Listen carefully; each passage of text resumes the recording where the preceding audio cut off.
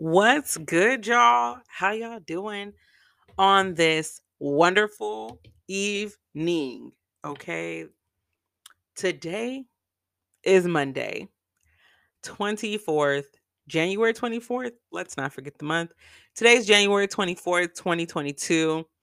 I hope you guys have had a good weekend. Hope you guys had a productive day. We are in full swing of 2022.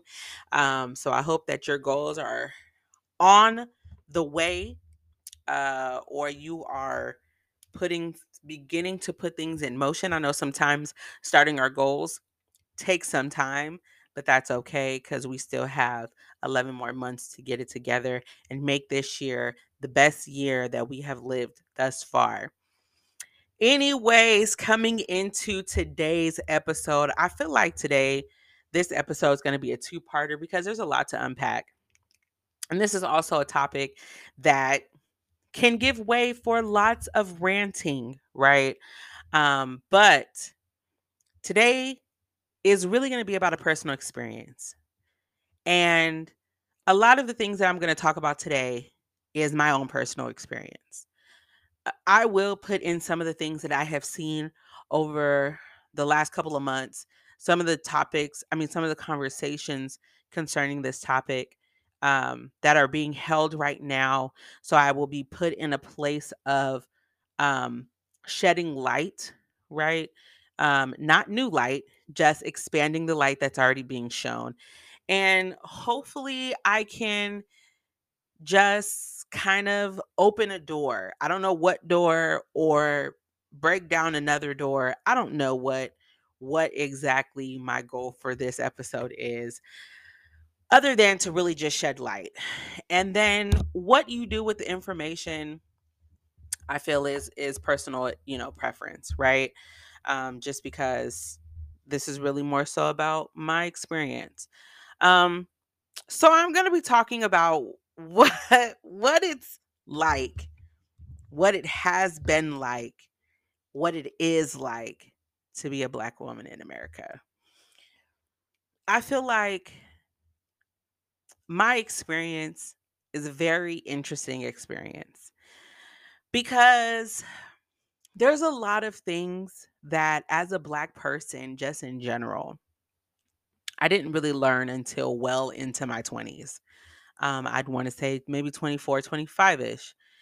And it is very different than the average story that you hear. Uh, Most of the time, I've never heard a story like mine. I never am able to relate to the people that are around me when we have this conversation. So I always get these weird reactions. Understandable though. But sometimes it always makes me feel out of place, but never makes me feel so out of place that I'm just like, well, I guess I'm just not going to talk anymore, or ashamed that I haven't gone through what most people have gone through or experienced. And in no form of fashion, when I discuss some of the other conversations that I've heard concerning this particular topic, means that just because I haven't gone through it, that it doesn't happen, because I do believe that it does happen. But we're just going to get into it. Just my experience being a Black woman, like I said, has been very interesting. I kind of want to start because one of the things that I learned when I was 24, okay, and just go with me here. Um, One of the things that I realized, no, I wasn't 24. I was 20. It the seed was planted when I was about 21 or 22, I believe. I want to say about 22. I did not realize, okay? Everyone always is like, "What?" I didn't realize that I was Black until I was in a college course, English course. And we were having a discussion on what it means to be Black in America. And I'm in a class because this I was a part of a program called Emoja, which is a state ran organization in community colleges in California, where it helps you while you're in your community college journey. And so it's a learning community, and it's from an African American or African diaspora uh, um, point of view. So it's an amazing program. And so everything you do is just related around Blackness, from the curriculum to the materials that you use in your classes and just conversation in general. You don't have to be a Black person or identify as Black or African American to be a part of the particular program at, the different community colleges statewide. You just have to be in a position to want to learn about things from the Black perspective. Anyways, when I was back home in the Bay Area, I was going to a community college, and I was enrolled in a class that I didn't know was a part of the Emoji program. Once I had learned that it was a part of the Emoji program, they told me that, I have to register in other courses also, just because it's a part of the program. So I was like, okay, whatever. I just needed this particular English class, and this was one of the last ones that was not full. So, anyways, we're in class and we're having this conversation, and that was when the seed was really planted in my head that I really didn't understand that I was Black. It wasn't until I got to Southwestern College, which is a college that I ended up graduating from with my associate's degree. Whoop whoop. Um, and so I was in again in the Emoja program, and so we were having a conversation. This is in the height of police brutality. And so we're having conversation in the classroom. I forgot what started it, but it came to the point where, we started talking about how people were responding to police growing up and the fears that we all had. At that particular point was when it dawned on me that I was Black. Not only am I Black, but I'm a Black woman, right? And certain things that I never, ever, ever in my life had to pay attention to now is at the forefront of my mind all the time, right? And so, so, um, and it also brought out a lot of my privilege that I had because of my upbringing. Um, and the dealings that I had with, my socioeconomic class that I was in, growing up and things of the nature. So, and at that point, I had never had issues with police. I never experienced racism. I had never seen racism up front and close, and things like that. I had never, experienced it in the job place or, in the workplace and just things like that. And I remember somebody questioned me. They're like, well, maybe you just didn't know. And it was like a microaggression. No, I can honestly say that I've never experienced racism. So even growing up and going to the high school that I did, I lived in a predominantly white area, went to a predominantly white school my entire life, except for my 10th grade year when I lived in Vegas. But that was my life growing up. So there were a lot of things that I was not accustomed to.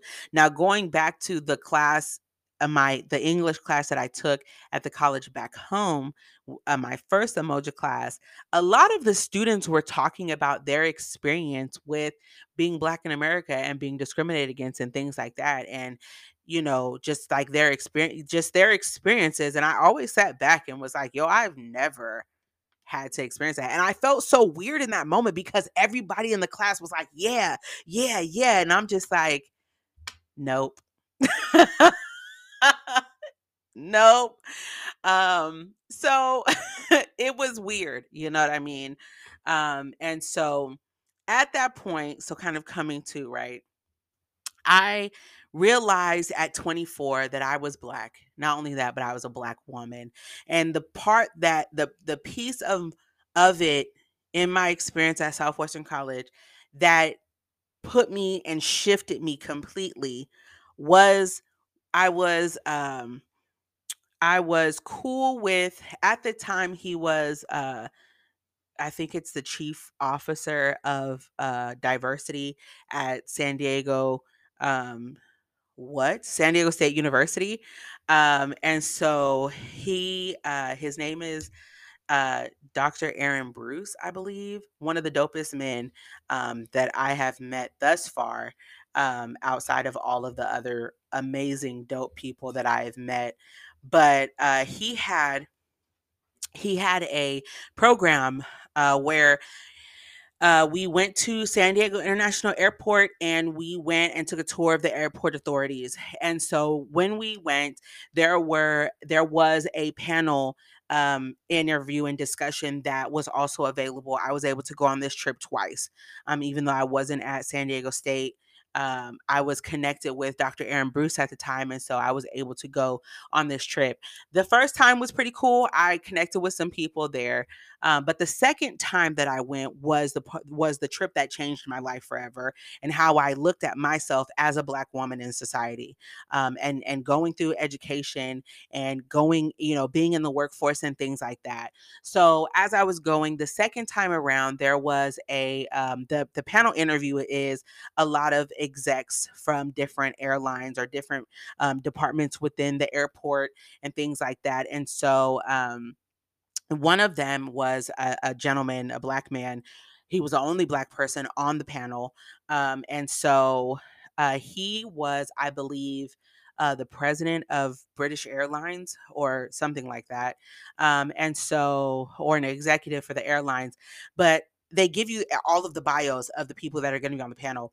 I read this man's bio and he just had all kind of stuff, degrees and certificates, and was a part of all kind of, different boards, and just he had a whole lot. And in my mind, right at the time, I was like, I had only planned on going as far as getting my associate's degree. No, I had been talked into going forward and transferring after I got my AS and going to get my bachelor's and transfer onto a university, right? So at that point in my mind, I was like, I only need a bachelor's degree. Like, I don't need to do anything. I'll get my BA and I'll go back into the workforce and do whatever. So when we got there to the airport on the trip, got to the airport authorities, we're sitting down, we're getting ready to have the panel interview. People are starting to ask questions. I the question was just burning, and I asked the man, I said, "Hey, I read your bio and I saw that you have so many, things under your belt. Why did you feel the need to have to do all of these things? And why did you feel the need to have to get all of these degrees and certifications and whatever, whatever? Because to me, it seems like a lot."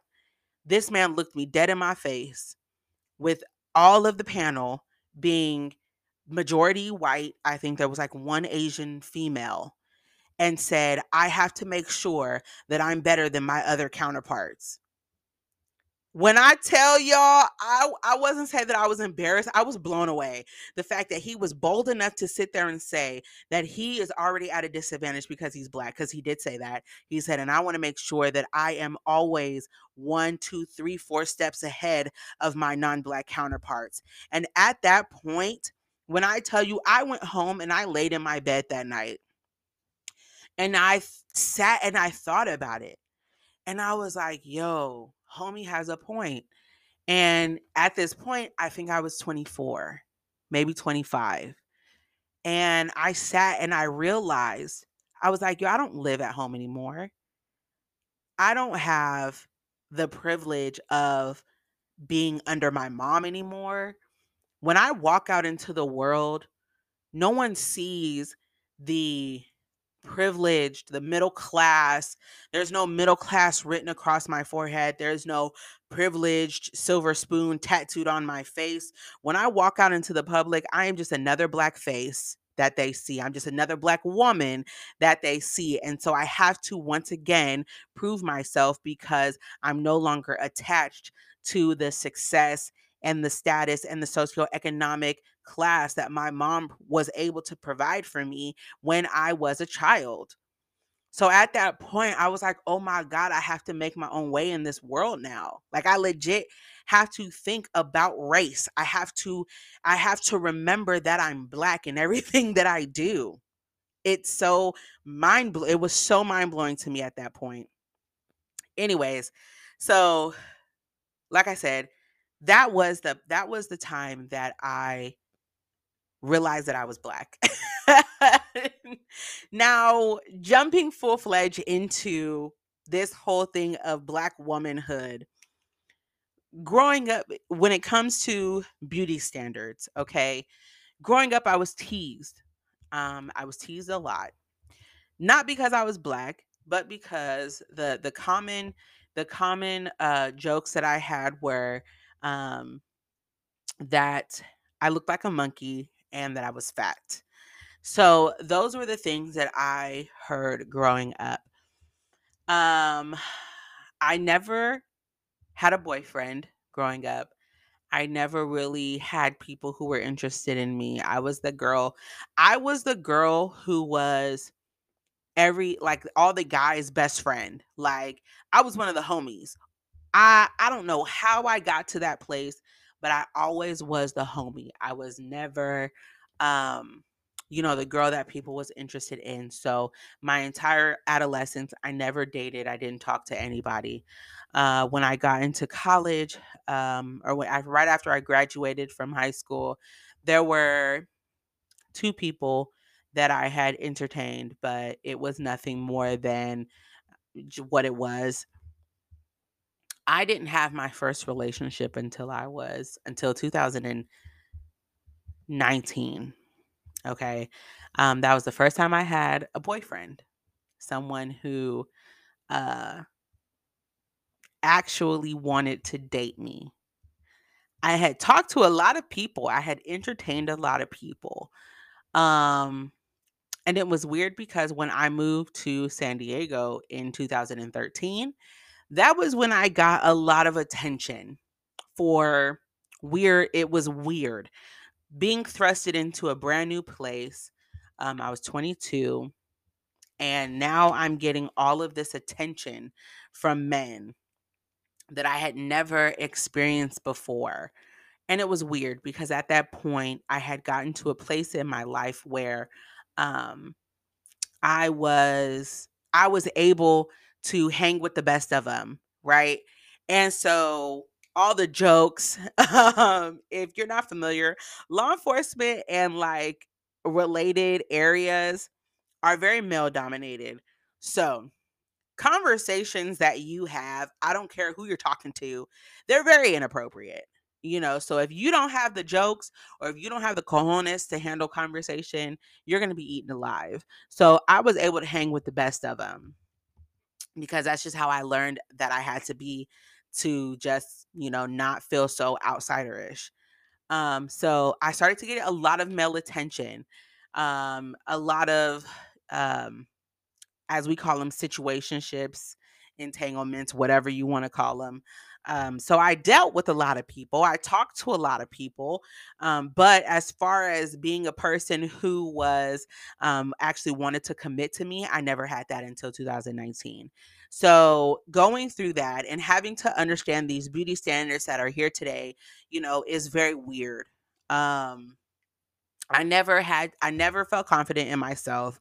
I always I had gotten to a place where I was in the position where I you know I was okay for someone to deal with me physically, but I was not okay for someone who, that wanted to actually be with me because they wanted to be with me. I had a situation where a guy, he had expressed he wanted a relationship, but I ended up finding out homie was engaged. So that ended very quickly.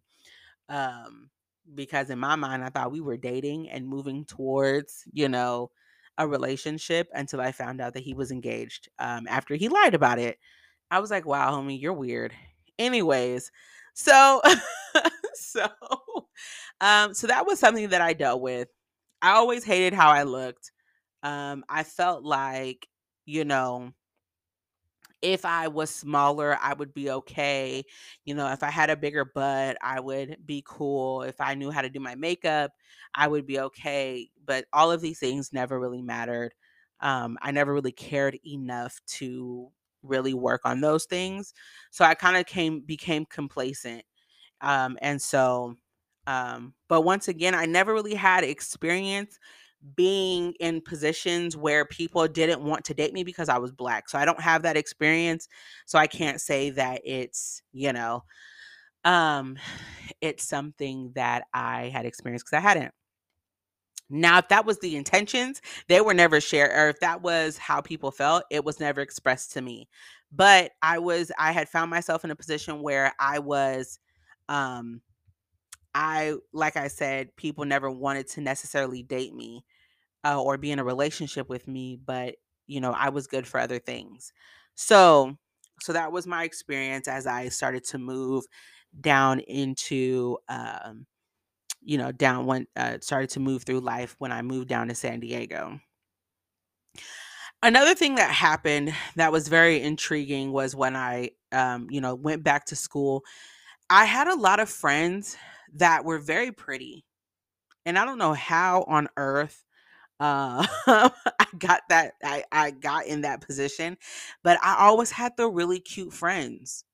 Um, and I don't hate them for it because I mean, shoot, I'm all right with it. But it's weird being in that position that you have, very beautiful friends, and then there's you. And then once again, I found myself in a position where I was like the homie to all the guys that were around. I even had one guy. I remember in one of my communications courses, I had a crush on this guy. I didn't know he had a girlfriend at the time, but we were during this class session, we were doing our speeches. We had to do a persuasive speech. And so I gave my persuasive speech. I did what I needed to do. And after class, me and this guy were cool. We were, because we sat by each other, we were typically always partners when we had to do group work. But after class, he was like, "Yo, you're amazing.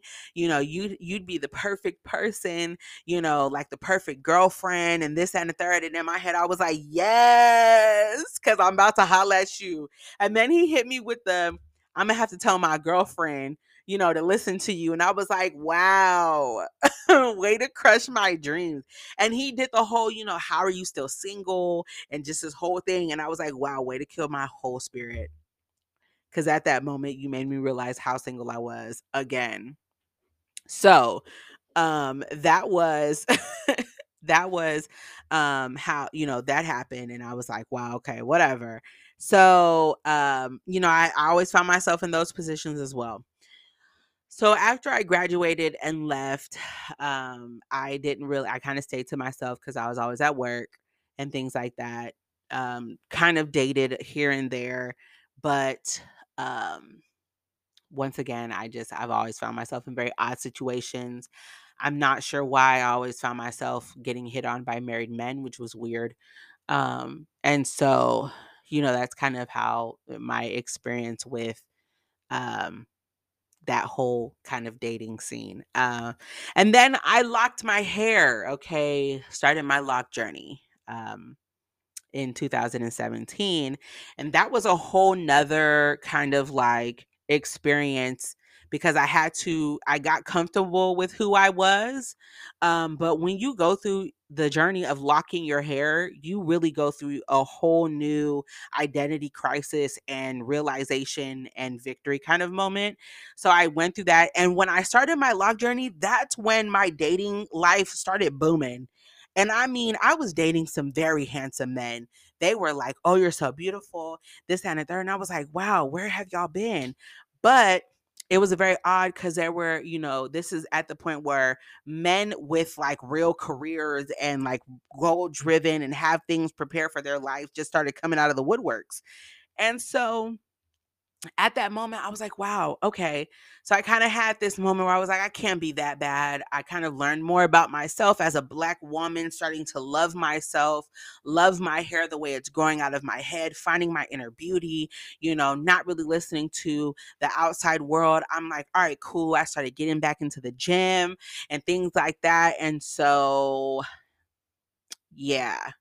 So that kind of kickstart something. And then I found my at the time started dating my ex, and he opened my eyes to a whole new world. And that is he's gonna be the transition because At that point, so some years back, just side note, some years back, I had made a joke because I'm a person who I have built every piece of furniture that I've ever owned except for two that I just had gotten.